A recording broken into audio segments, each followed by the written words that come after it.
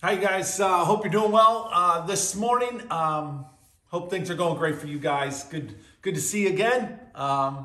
Good to be with you and to spend a little bit of time digging into the Word of God and hopefully uncovering some cool thoughts and some truths that will help impact and change how we live our lives.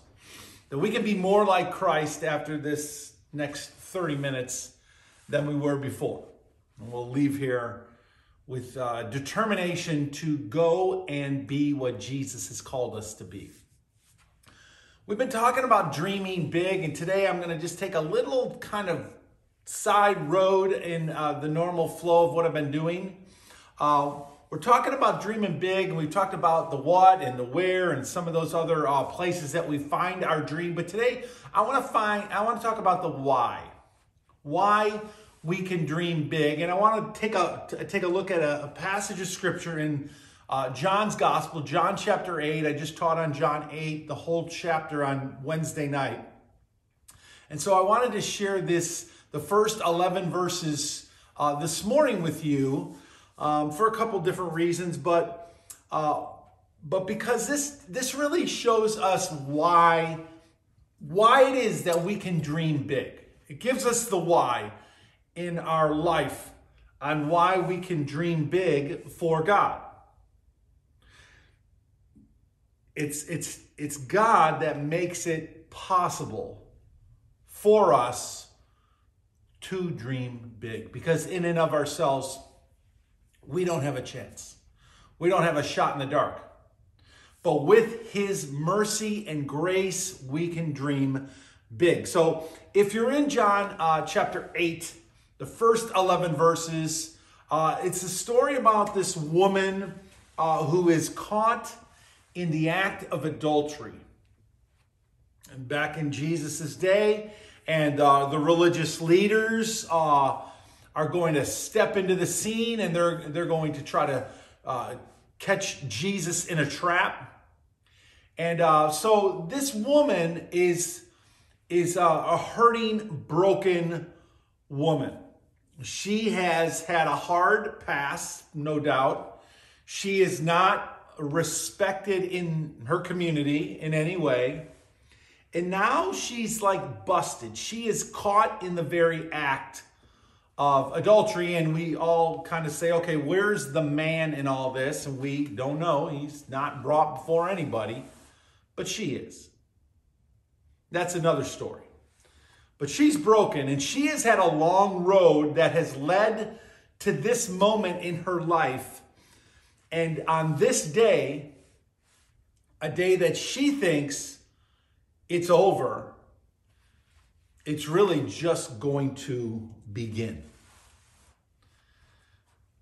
See, the truth of the matter is, for her, nobody knows the trouble that she has seen.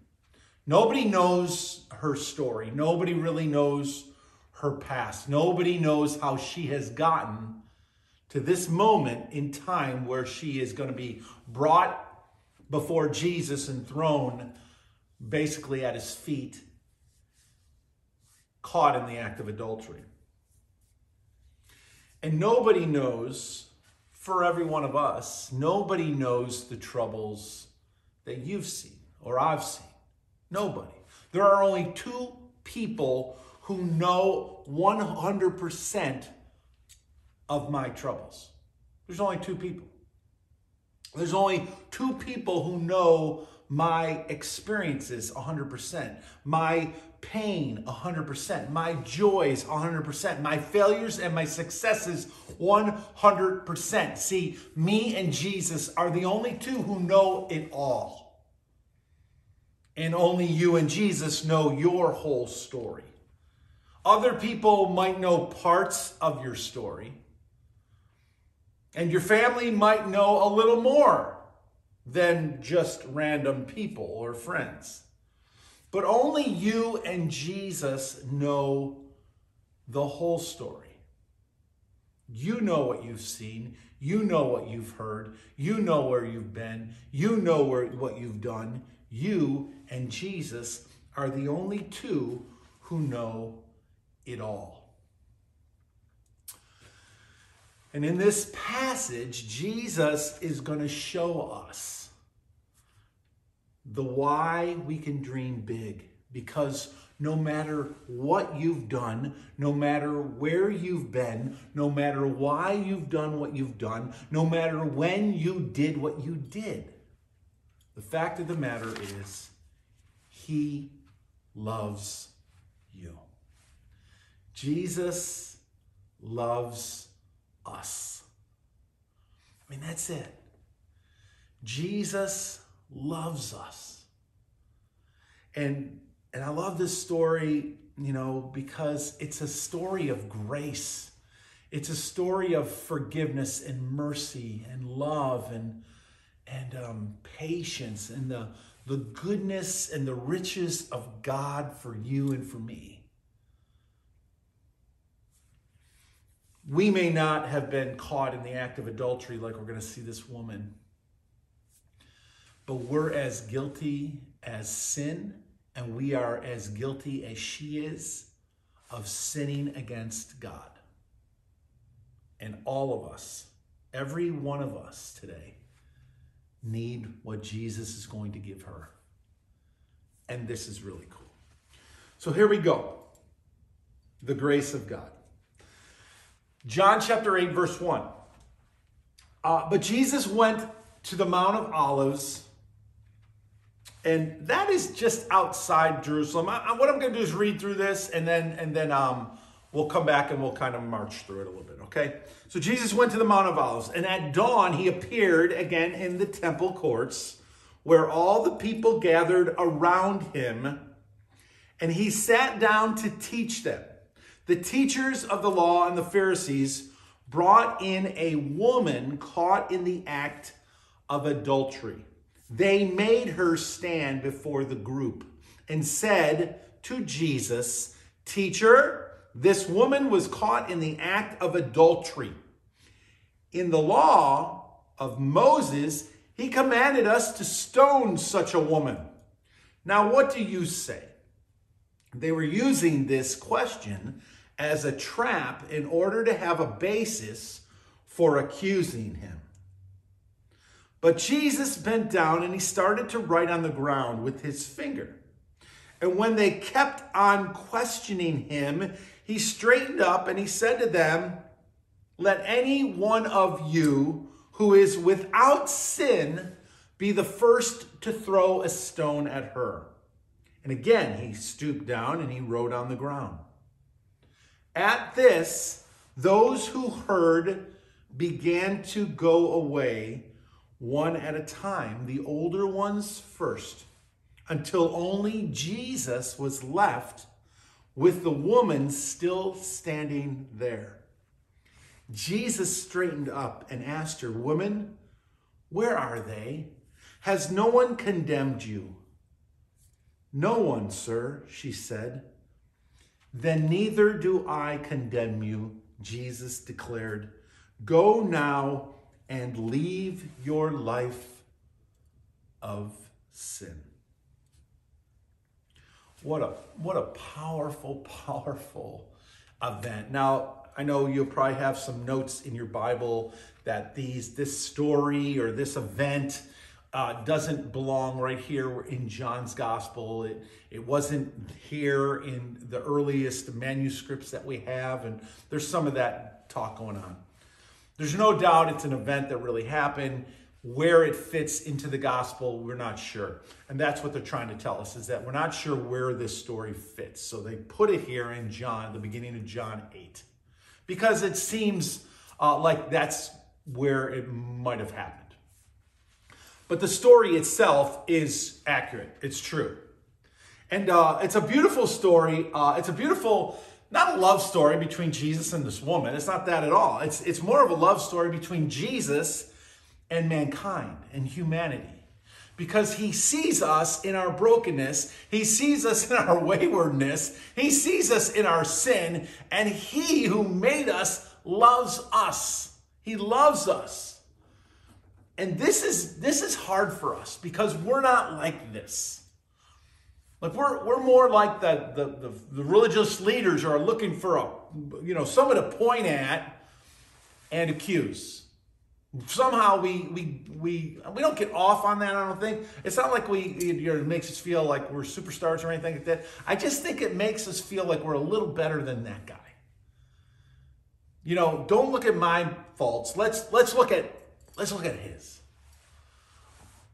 It's a crazy story. It's a beautiful story. Let's just march through this. Look what happens. Jesus went to the Mount of Olives. So it's just outside Jerusalem, not far, less than a mile away. And he often went there to just get away. He could see the city of Jerusalem. It was a quiet place to go and spend time. He often went there with the disciples to pray and to just talk and to teach them to get away from the crowds.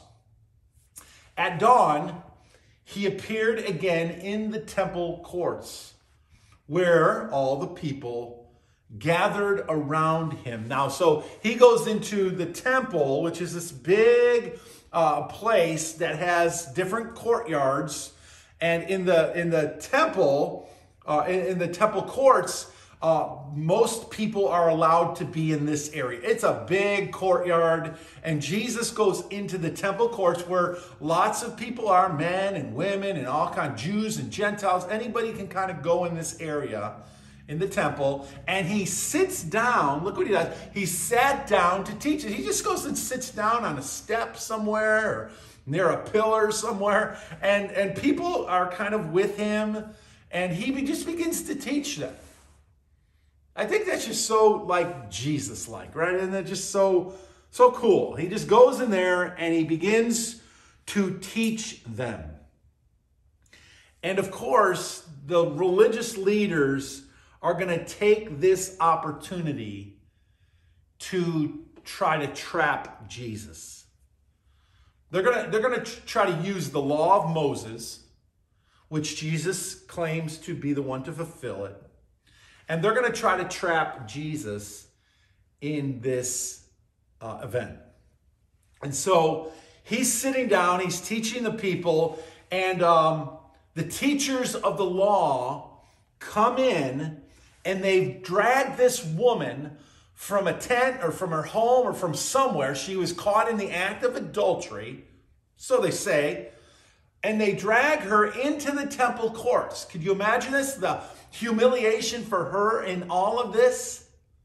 And they drag her in there and they throw her down in front of Jesus. They brought in a woman caught in adultery and they made her stand before the group. So now this is complete humiliation. Like, look at this sinful woman, everybody. And then they said to Jesus, "Teacher, this woman was caught in the act of adultery. In the law, Moses commanded us to stone such a woman. Now, what do you say?" So, like, here's what the law of Moses says, Jesus. Are you going to go against the law of Moses? Because if you do, we are going to pounce on you. And if you go along with the law of Moses, then we're going to stone this woman. And so they think they have set a trap for Jesus. They really think that they have like got Jesus right where they want him. And the cool thing about this is Jesus is pretty much going to just ignore their question. Look what they say.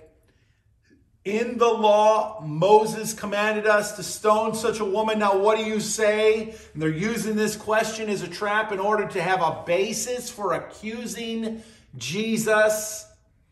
But Jesus doesn't answer the question.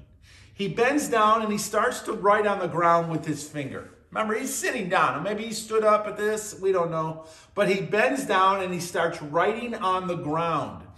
And we don't know what he's writing on the ground.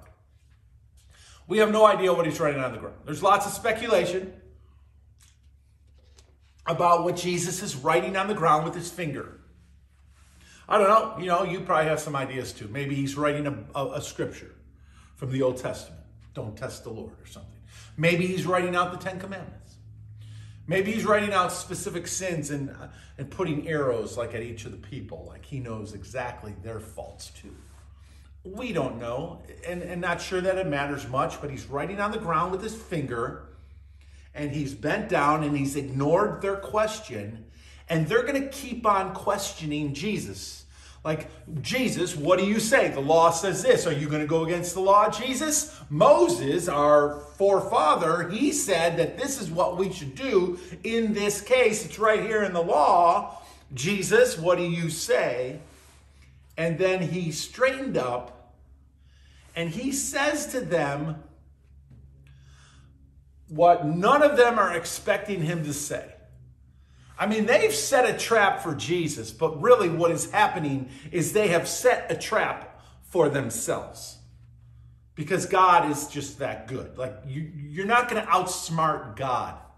It's not like we can trick God into like doing what we want God to do or going along with our thing. Somehow we're going to manipulate God. Somehow we're going to like use reverse psychology on God. It's just not going to happen. They set a trap for Jesus, but they're going to end up in the trap themselves, which is what happens every time people try to set a trap for Jesus. And so he says, let any one of you who is without sin be the first to throw a stone at her. This is brilliant. Who would have thought of saying these words?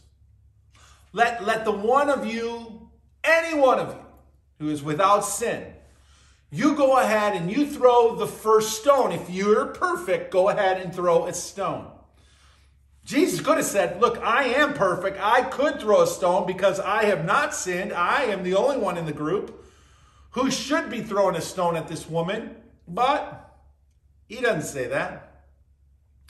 He just puts it back on them, on their own conscience, on their own understanding of their own faults and failures, in light of God's understanding of who they are and what they've done, and that they've offended God too, that we're all sinners, all have sinned and fallen short of the glory of God.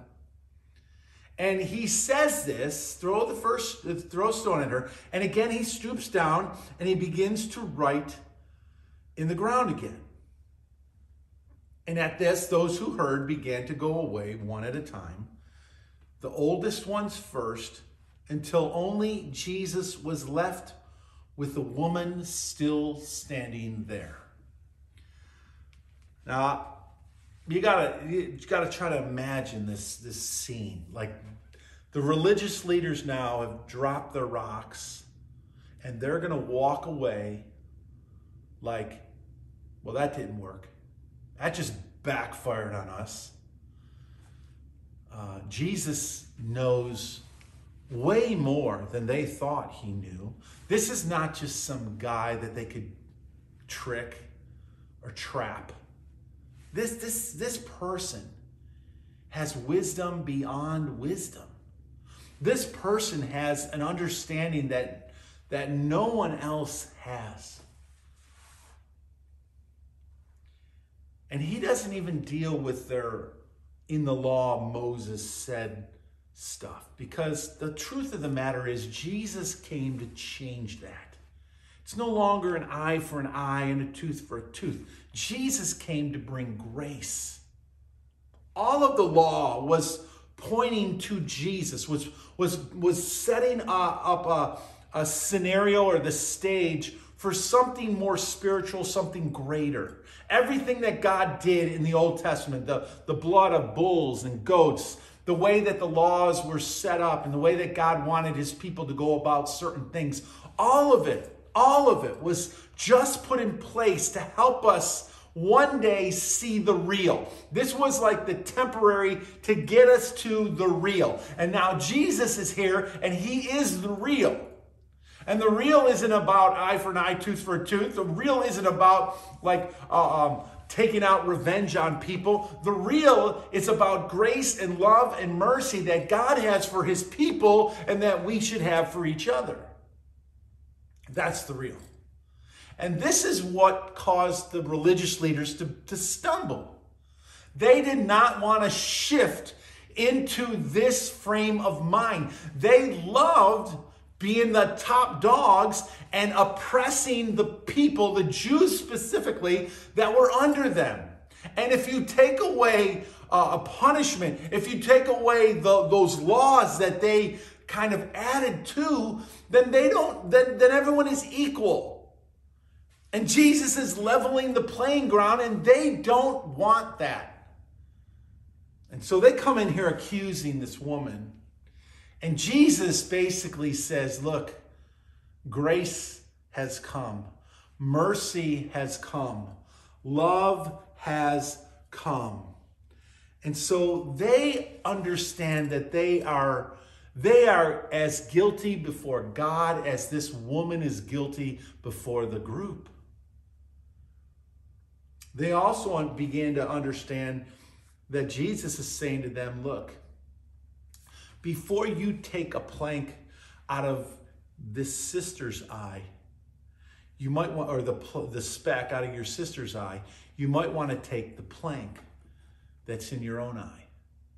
And it's a call to being honest with ourselves, that we're all broken, that we're all sinners, that every one of us have issues, that no matter what your lifestyle is, God loves us and he cares about us and his grace is for us. But he loves us so much that he doesn't leave us where we are. We don't get to just approach God and say, God, I'm broken, I'm messed up, I am this, I am that, I have become this, I became that. And as if we get to continue living in a way that is against the ways of God. We don't get to do that. He loves us in our sin, but he loves us so much that he wants us to come out of that sin. We don't get to continue living in it.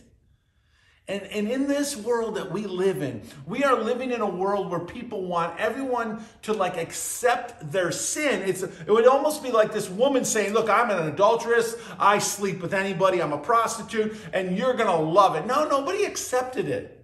It wasn't right. It wasn't normal. It wasn't good, even though she was doing it. And Jesus loves this woman right there in her prostitution, in her adultery, in her sin. He loves her right there. But he loves her so much, he's not going to leave her there. And that's the difference with what the world wants, right? And what God wants. It's also the difference between, how we learn to love people where they're at, but we expect that we're going to live for God. We're going to change and we're going to do it God's way. We don't get to change and do it our way, our selfish, sinful way. We don't get to continue in that and walk with God. You can't do both. Look what happens. They walk away, and Jesus straightens up, and he asks the woman, where are they? Has no one condemned you? Where are they? They haven't pulverized you with stones? They haven't rocked your life? And she says, no one's condemned me, sir. No one. And Jesus says those beautiful words, then neither do I condemn you. See, it really doesn't matter if they condemn her or not, the religious leaders and the other people. They have their opinions, they have their ideas, they have their thoughts, they have their agendas. It doesn't matter what they think. But when Jesus says, neither do I condemn you, that matters. Because he's not just saying, neither do I condemn you to this woman. He is saying to you and me, neither do I condemn you for your sins, for your failures, for your faults. See, Jesus loves her right where she is at her lowest point. She thought she was going to be dragged into this temple and she was not going to leave alive. She was going to leave in a body bag. She was going to be stoned and rocked and bloody and bruised and left for dead. That's what she thought. She had to be thinking that when she was brought in there. They're going to stone me to death. It's over. And she's going to leave a whole new person with a whole new life, with a whole new future, with a whole new beginning because of Jesus.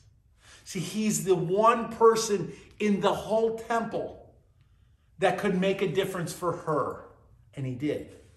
He says, neither do I condemn you, Jesus declared. But then he says, go now and leave your life of sin. He doesn't say it's okay for you to be an adulteress. God loves you. No, he's saying being an adulteress is evil and it's wrong and it's sin. Stop doing this.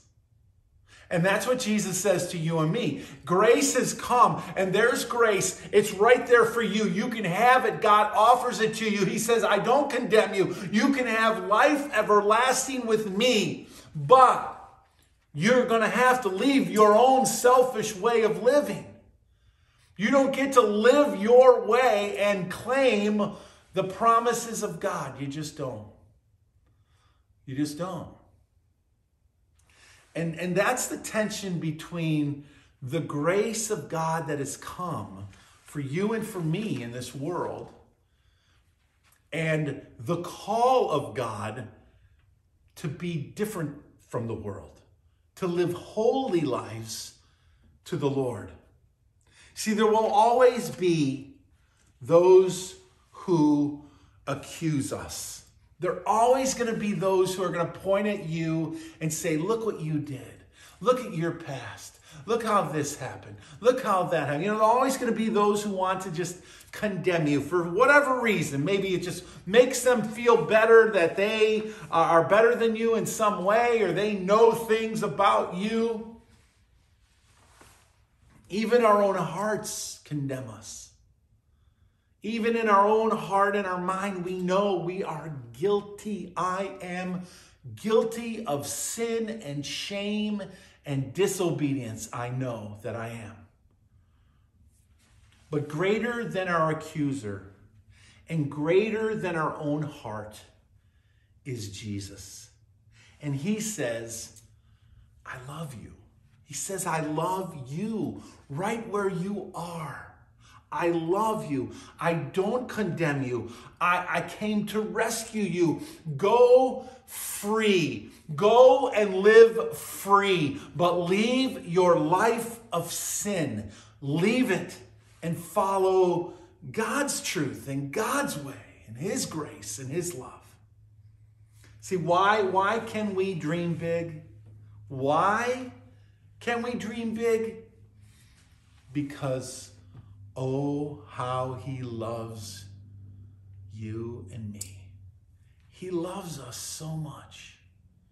He loves us so much that he stretched out his arms and he said, this is how much I love you. Father, please help us. Help us to see ourselves in this story. And that we're the ones that people are pointing at saying, look what he did. Or the devil is even pointing at us and telling you what an evil person we are. And through all that, we see your truth declared that you love us, that you came for us, that you came here to rescue us, to die on a cross for us.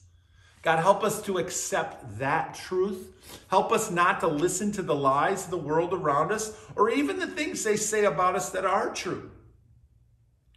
Help us to hold on to the grace that you have for us because it is greater than all of our sin, your grace. And help us, Father, to walk away from the world and from the sinfulness of our lives and live for you. To go and sin no more, to stop doing the things that we were doing once. And to live our lives for you, God. To live, to please, and honor you. Thank you, Father, for this passage. Thank you for your grace. Walk with us today, Father, in Jesus' name. Amen. You guys have a great week. I hope it's awesome. And I hope you just feel the love that God has for you. It's so big. Take care.